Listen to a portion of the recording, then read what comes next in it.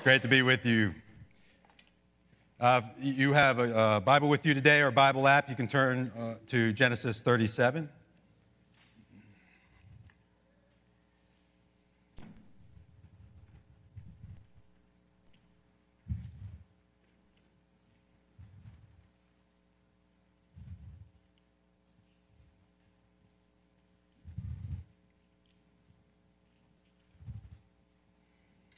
Today, if you were in the Sunday school class, you know that we started the course Emotionally Healthy Spirituality. The basic premise of emotionally healthy spirituality is you cannot be spiritually healthy unless you are emotionally healthy. Through this 8-week course, we will learn to talk more directly about our emotions with one another. You can turn back to the first screen. There you go. I don't think I'll be able to get through this sermon effectively unless I talk about what I call sacred tensions. It's been kind of one of my core values in my life for a long time, especially as an adult. It's pretty easy to understand, I think. We often think of in life in terms of black and white, right and wrong, but often, and there are certain things that are just clearly right. Jesus is Lord. Amen. The scriptures are his word. There is no counterpart that needs to be held in tension with those things. Amen. But for most of life, it's not black or white. It's sacred tensions. It's what I call thriving in the gray of these tensions that exist. You have this idea. You have another idea that seems like almost like a polar opposite. What can we learn by holding them in tension with one another and thriving in the gray? That's what I mean by sacred tensions, and I'll come back to that later in the sermon. As I was preparing for this sermon, by the way, we're going to be talking about Jacob. I just thought, who is the most emotionally unhealthy person in Scriptures? And Jacob popped into my mind. So we're going to talk a lot about the problems that exist in his family because of his own sin. But this reminded me of a phone conversation I had with my Uncle Bill Holloway. He was upset with me on the phone. He was upset not only with me, but my side of the family. He said, you know, your family is always distancing yourself from us. Your family has always believed that you were too good for us. Tim, you often feel that way, and you often withdraw from us. Now, how do you think I'm going to respond to that? I felt immediately judged. I felt immediately pride rise up within me. I felt defensive. I don't think that was true, but that's how my Uncle Bill felt, and he was more than glad to share it with me on that day. So I said, well, Bill, if we're going to have an honest conversation, let's have an honest conversation. And I was just about, in this conversation, to touch the third rail of my family. I was about to criticize my grandmother Holloway, Bill's mother. A third rail, you just didn't do it. She was a saint. There was nothing wrong with Nan. I called her Nan. I want to be very careful about this as I share about my own family. I want to both be honest about my grandmother Holloway, but I also want to honor her. The honest part, my grandmother Holloway grew up in deep poverty, rural poverty. She grew up on the wrong side of the tracks, literally. Here were the tracks. My grandmother's house was right there. Wrong side of Bellefonte, wrong neighborhood. That was where she grew up and where my father grew up. She had 6 children, 5 different fathers, most of whom we never even knew. And to be honest with you, growing up, I didn't think a thing about that. It didn't bother me. It just was the way it is. As I grew to be an adult, I understood that that was not a normal part of a lot of people's lives, but it was for us. Now, by the time I grew up, my grandmother Holloway had become much older, more stable, but there was still dysfunction in the family, and I could feel it. And at times, in all honesty, I loved her very much, but I found it hard to be in her home. So Bill, my Uncle Bill, was correct. I often did prefer to be with my other grandmother, my grandmother Schumacher, my mother's mother. She grew up in a more stable home. She was more stable, and I could feel it as a kid. But here's the honor part. And this is one of the things that I don't think my Uncle Bill really understood in the day that we were having that disagreement. I loved both of my grandmothers with a deep affection, including my grandmother Holloway. Especially now as an adult, now that I have a fuller appreciation of all the hardships my grandmother Holloway went through. You know, we rarely have these kind of conversations, do we? In the family, in the church family, we rarely have these kind of honest conversations with one another about our dysfunction, about our family sin, our church family sin. Emotionally healthy spirituality is about having those types of conversations, about how we honestly feel. Bill and I had a great conversation. He knows the Lord. We worked it out. I had to examine some things that were in my own heart, and Bill didn't get away. I didn't let Bill get away either. He had to look at some things going on in his life. So let's stand. We're going to turn to Genesis 37. As I said, we'll be looking at Jacob and his family structure. And the way I want to do this, I will read the first screen, and then when the second screen comes up, we'll read it together, and then we'll go back and forth like that, okay? So let me start with this screen.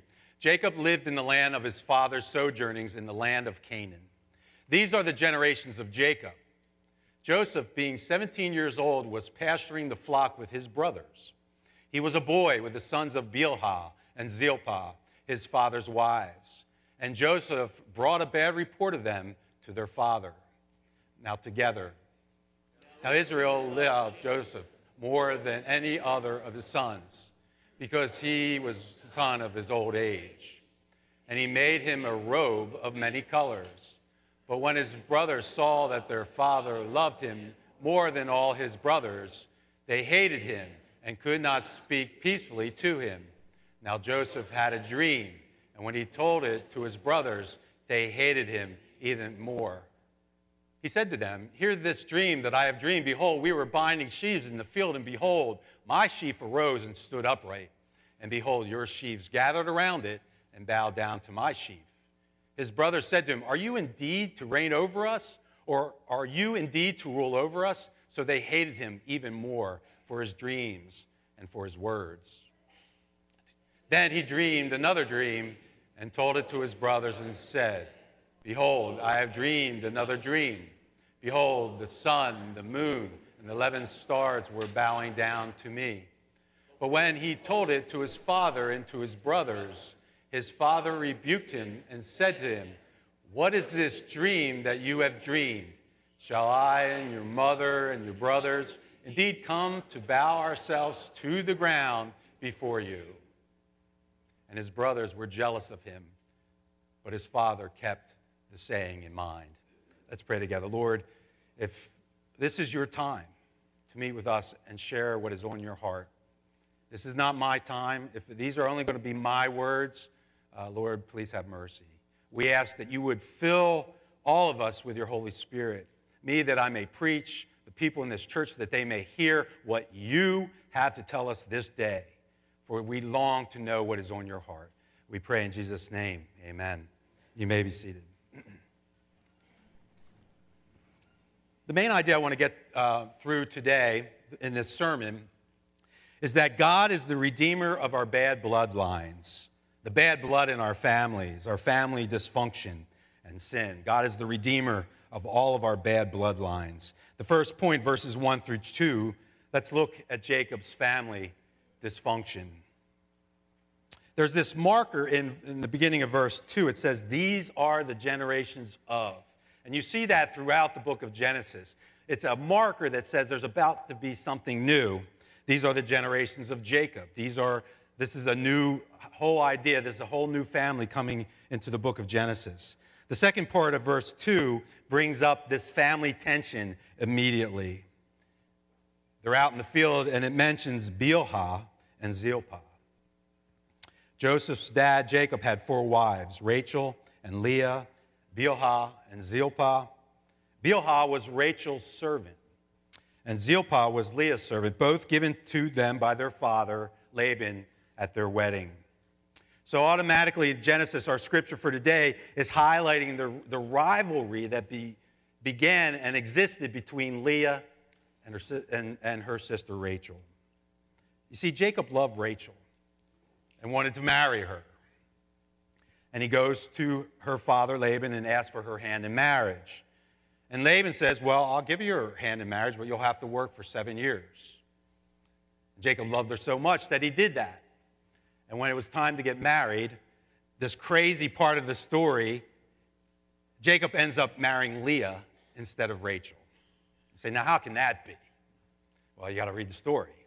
I can't get into all of it, but it's this crazy part of the story. Jacob was tricked into marrying her sister Leah instead of Rachel. And so Laban's like, hey, look, Laban's a con artist. He's like, I'll be more than glad to give you Rachel too, but you'll have to work another 7 years. So he gets married to Rachel, works another 7 years. So that's 2 wives so far. Genesis 29 through 31 says this: Laban gave his female servant Bilhah to his daughter Rachel to be her servant at the time of the wedding. So he had to work another 7 years for Rachel. So Jacob went into Rachel also, and he loved Rachel more than Leah, and served Laban for another 7 years. When the Lord saw that Leah was hated, he opened her womb, but Rachel was barren. So Leah begins to have children. In fact, she has 4 sons. And I'm going to try to diagram this out for you, but it gets really complicated very fast. And every time Leah bears a son, she thinks to herself, now Jacob will love me. But he doesn't. And the rivalry heats up. And Rachel becomes envious of Leah because she can't have children. So what does she do? She gives her servant Bilhah as a wife to Jacob, and they have 2 sons. Leah is no longer bearing children at this point, so she's starting to get jealous and envious. And so she gives her servant Zilpah as a wife to Jacob. They have 2 sons. And then Leah has 3 more children, and then Rachel finally has 2 sons, one of which is Joseph that we're talking about in today's sermon. I think I did that right. That's crazy. What we have here is a full-blown breeding competition between sisters. Now, how crazy is that? You heard the saying, happy wife, happy life. But what's the saying when there's 4 wives? Unhappy wives, unhappy lives, yes, absolutely. This crazy rivalry, this family dysfunction and sin. And you know what? The Bible doesn't hide any of it. The Bible does not hide any of it. So it begs the question, why do we hide our family dysfunction so much? If the Bible doesn't do it, why do we? Now, this is the family. This is the family of Abraham and Isaac and Jacob. This is the line through which the Messiah would come. This is the family. This is the family. Are we all right there? All right, good. This is the family by which all families of the earth will be blessed. The family. And it is crazy dysfunctional, crazy with sin. Next point I want to make, will Jacob ever learn? Will we ever learn? Believe it or not, the story gets even crazier because Jacob loves Joseph more than any of his other brothers. And Jacob should know better. Why do I say that? Genesis 25:29. Isaac loved Esau, because he ate of his game. But Rebekah loved Jacob. So Jacob's father, Isaac, preferred Esau because he went out hunting and he would bring him back all this really tasty food. But their mother, Rebekah, loved Jacob. Favoritism. And in our story, this sign of favoritism is the robe of many colors that Jacob gives to Joseph. The famous, amazing Technicolor dream coat. It was a tunic. It was a robe. It was an outer garment. Most of them looked like the desert. They were kind of boring. But this one had all these colors. Now, how are you going to feel when you're the brothers? And your brother gets this amazing Technicolor dream coat, and you get nothing. Obviously, very jealous. I have a quote from Emotionally Healthy Spirituality for you. Even though this is Pete Scazzaro and his wife Jerry, who wrote the book and developed the course. Even though we had been committed Christians for almost 20 years, our ways of relating mirrored much more a family of origin than the way God intended for his new family in Christ. Let me repeat it. It's worth repeating. Even though we had been committed Christians for almost 20 years, our ways of relating mirrored much more our family of origin than the way of God intended for this new family in Christ. That is the same for Jacob. Jacob was relating much more out of his family dysfunction than anything that God intended for he and his family. Amen? Isn't that how we are? I love Jacob. He is my hero. He's such a deceiver. He's such a liar. That's not why he's my hero. But he's just so honest. He's so out there. He's so dysfunctional. He is a perfect candidate for the deliverance of God. Amen? And he shows us just how much we are the same. Sounds to me like Jacob and his family needed a real heavy dose of emotionally healthy spirituality. Now, I say that, we understand that emotionally healthy spirituality is not the be-all. This course is not the be-all and end-all of all things. Jesus Christ is the be-all and end-all of all things. But we really feel as the leadership of this church that this course would be helpful. It would have been helpful to Jacob and his family if they could just talk about what was so evident in their family, all the sin and dysfunction. And so in the midst of all of this craziness, Jacob starts having these dreams. Now think about this for a second. Jacob is young, he is naive, and he is favored. That is a deadly combination. So he starts sharing these dreams with his brother. Not a very wise thing to do, but this is the first dream. And the first dream says, there's these stalks. I think they're like wheat. And you grab a bunch of stalks and you wrap them together, it's a sheaf. And his sheaf rises up, and then all of his brother's sheaves start bowing down to him. And he has another dream, and he shares it with his brothers, and this time his father, the sun and the moon and 11 stars, I wonder who that was, started bowing down to him. And he told it to his father, and his father's upset with him. He's like, you're telling me that your mother and your father and your brothers, we're going to bow down to you? Is that what you're telling me? He's very upset. Now, it's like this. How would you feel if I said to you, I'm in a sermon, and I said, okay, people, I had a dream. And I had a dream that while I was preaching, all these chairs, see all these beautiful new chairs, they all started bowing down to me. Now, how'd you feel about that? I don't think you would be very happy with me. I think you would think I'm going a little nuts. You would say, what gives you a right to even say that, to share that in our presence? But this is what Jacob was doing. And so it provokes all this jealousy in them that was existing, but now it comes to a head, and they decide to kill Joseph. And if it wasn't for the brother Reuben to step in and said, no, we're not going to kill him, we need to think of something different. They throw him in a pit. What are we going to do with Joseph? They decide to sell him. Now listen to this. They decide, instead of killing him, to sell him into slavery to the Ishmaelites, who eventually took him to Egypt and gave him over to the Egyptians. How nutty is that? You can barely take it in. So they take this wonderful robe of many colors and they drench it in blood. They show it to their father, Jacob. And Jacob thinks he's been killed by a wild animal, that he's dead. And he goes into this mourning. And like I said, this eventually leads Joseph to Egypt. Bad gets worse. He's falsely accused and thrown into prison, left to rot there. And then all of a sudden, Pharaoh starts having these dreams.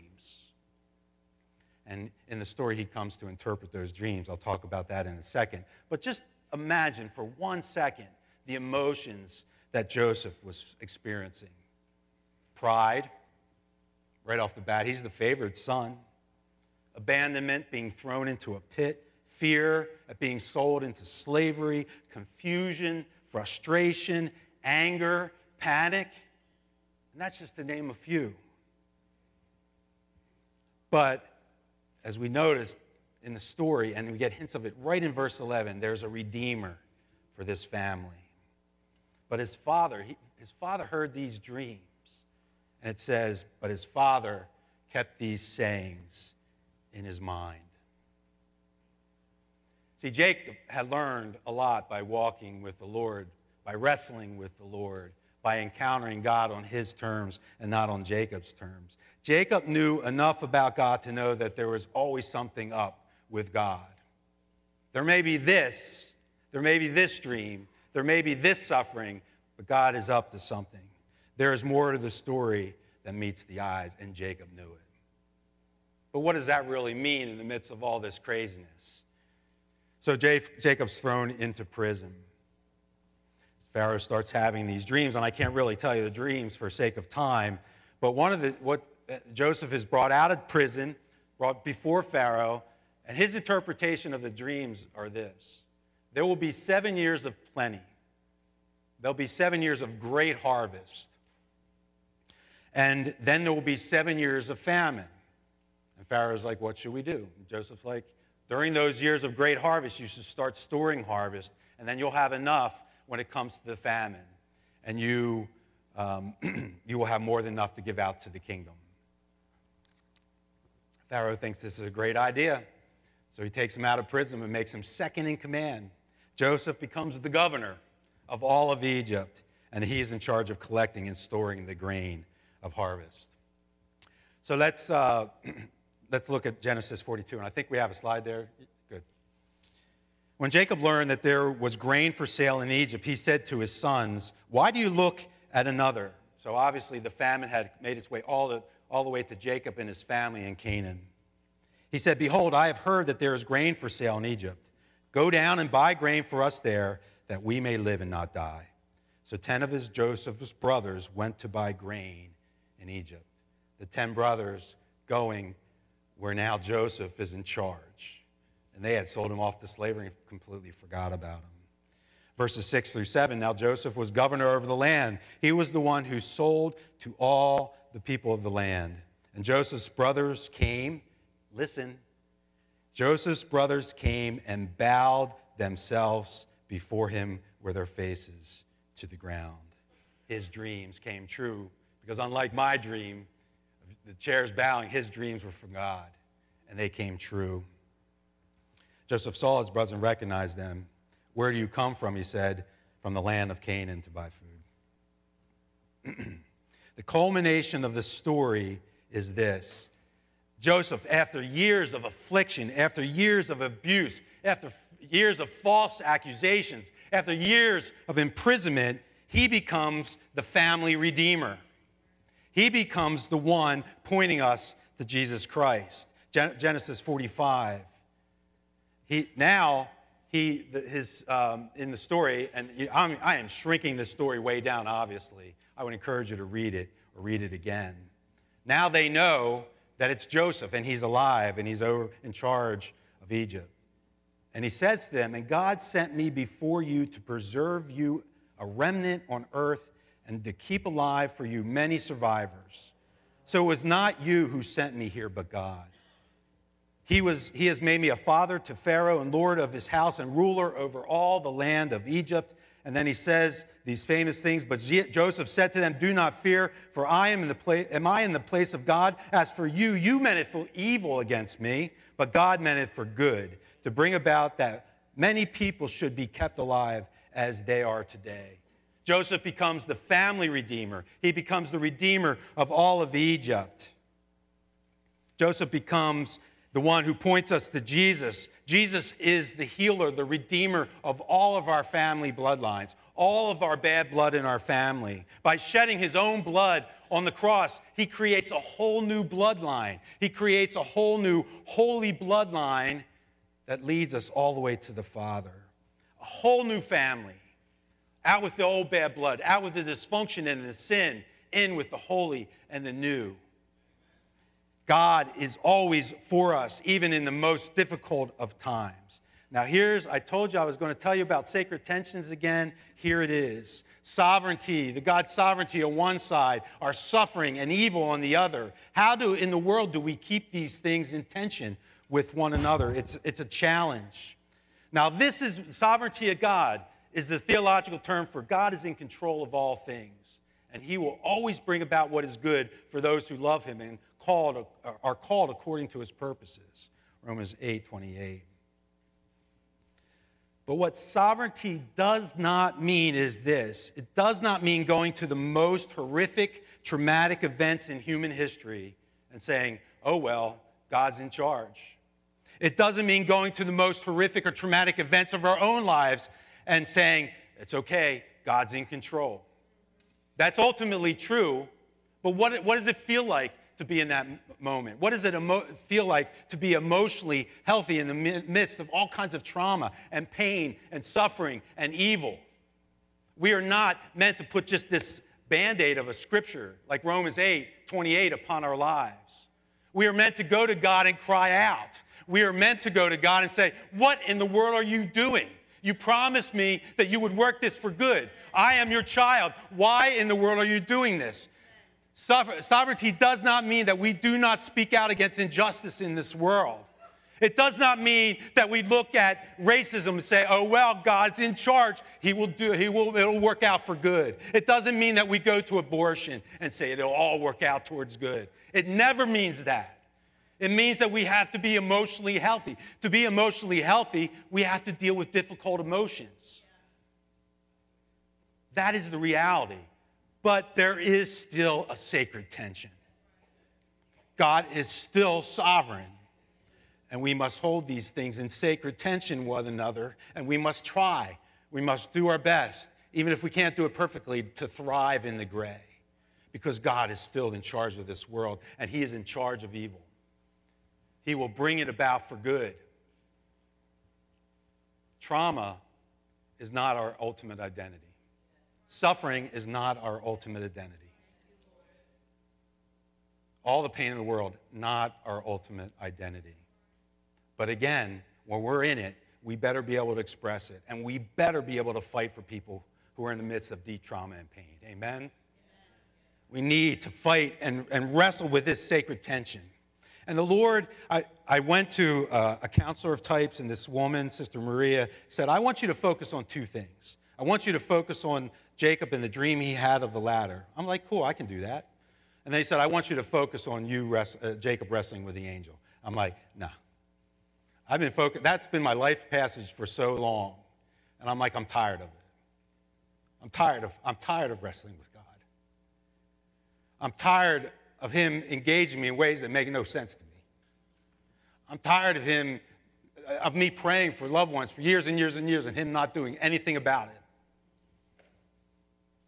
And what I feel God doing, I don't even know how to fully describe it, but he's coaxing me on.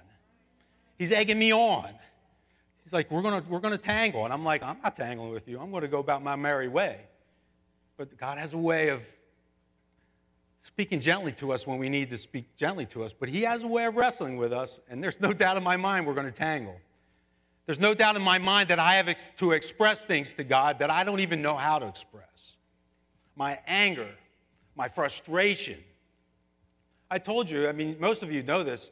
My wife, we just had Amy's stepbrother die. That's 3 deaths in the family in 17 months. Enough is enough, God. Enough is enough.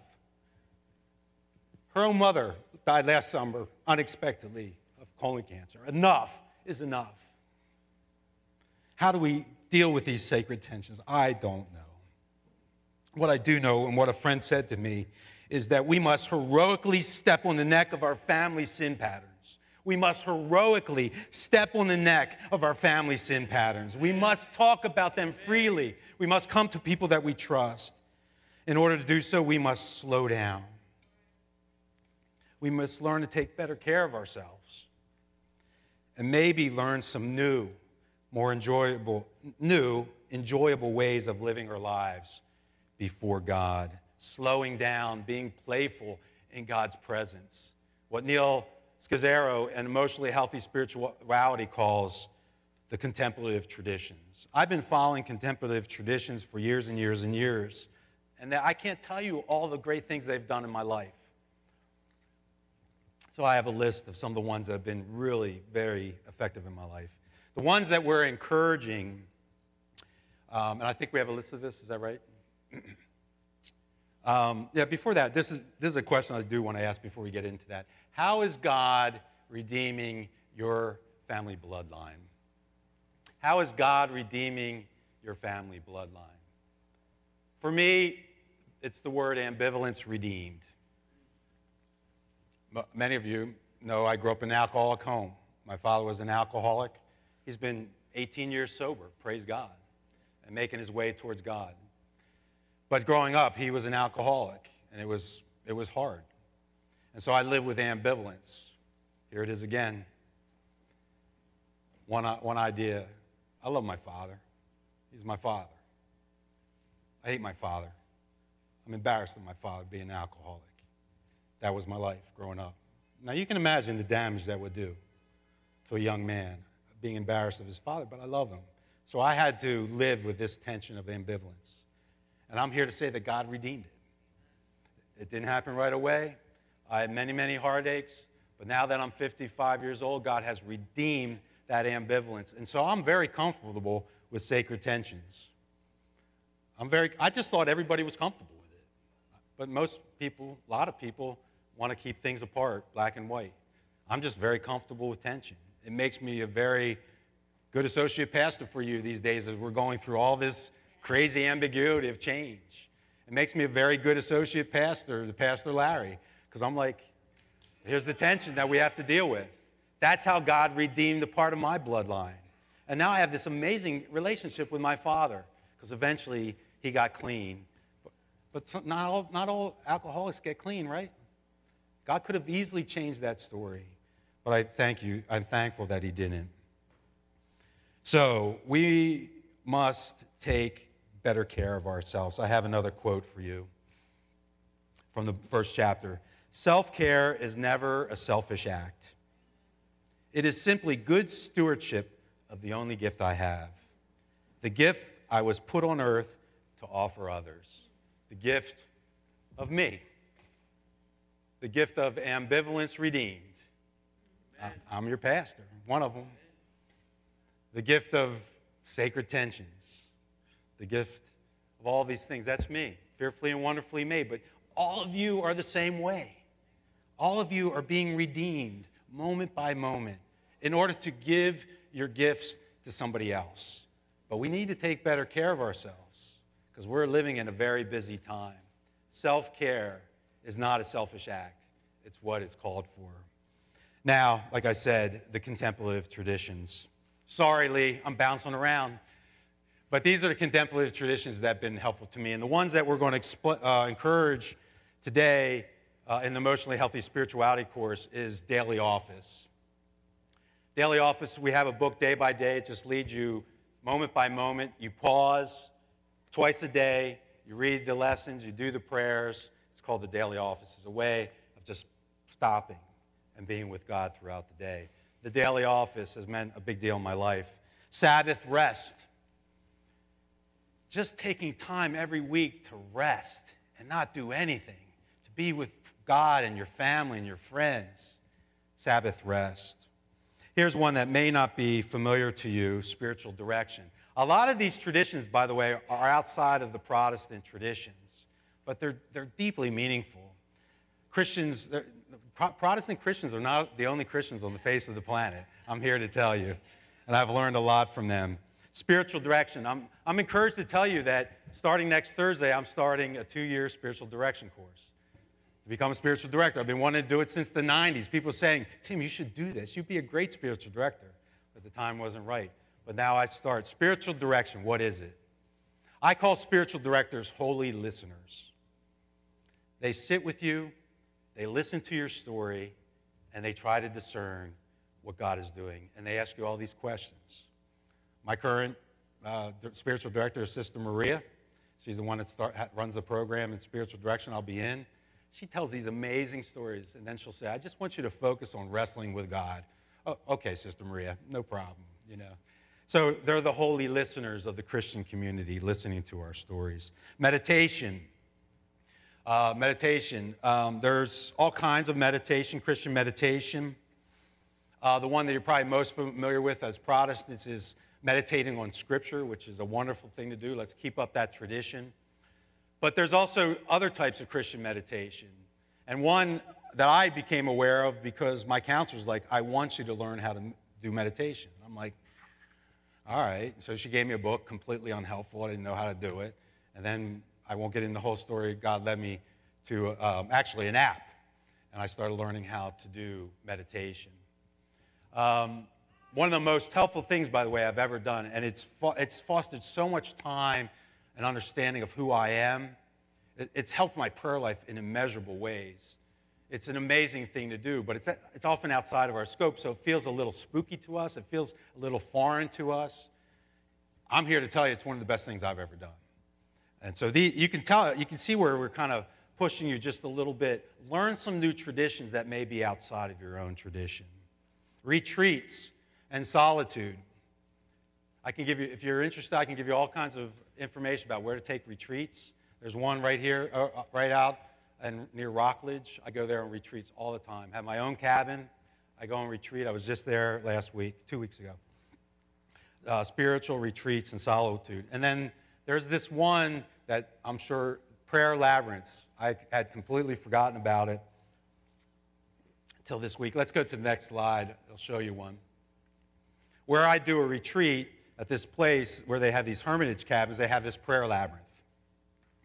And I forgot how to do it. I only had done it once in my life, but for some reason, when I was in the midst of all the pressure of this sermon, I remember there was a prayer labyrinth over at the Medical Mission Sisters.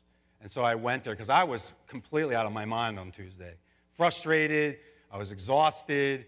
I was like, I just can't prep in the office anymore. I got to go. And it was a beautiful sunny day. And to the left and right are the prayer labyrinths. You probably can't see it too much, so I put one in the middle.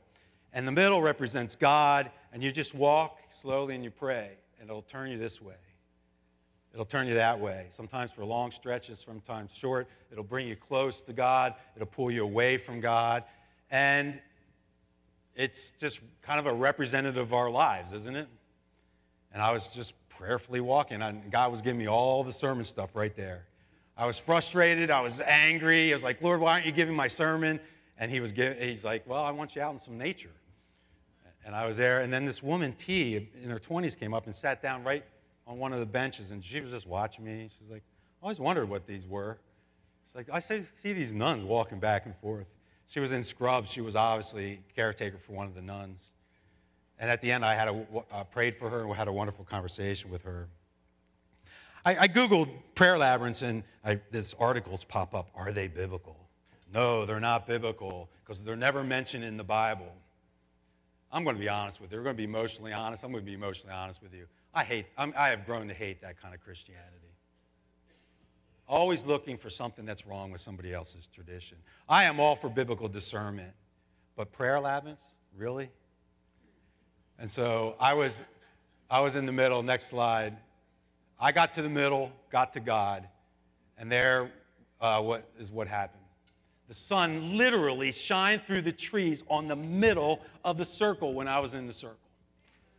And I was like, I just went like this. I didn't care that T was looking at me. I looked strange. I was just absorbing the glory of God. And the glory of God cast my shadow right to the ground. I think that's all the proof that you need that God was with me that day, right?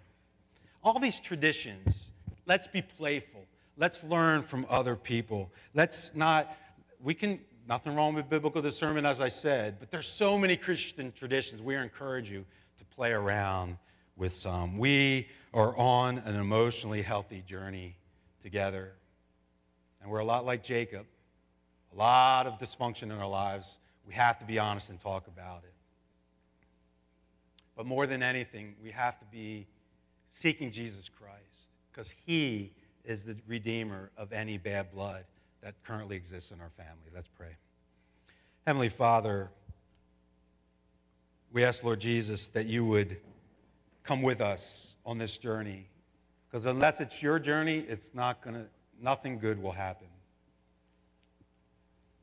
But with you, the Redeemer of all bloodlines, all kinds of amazing things can happen, and we can become more emotionally healthy, more spiritually healthy. That's our desire. We put those desires before you, and entrust them into your care.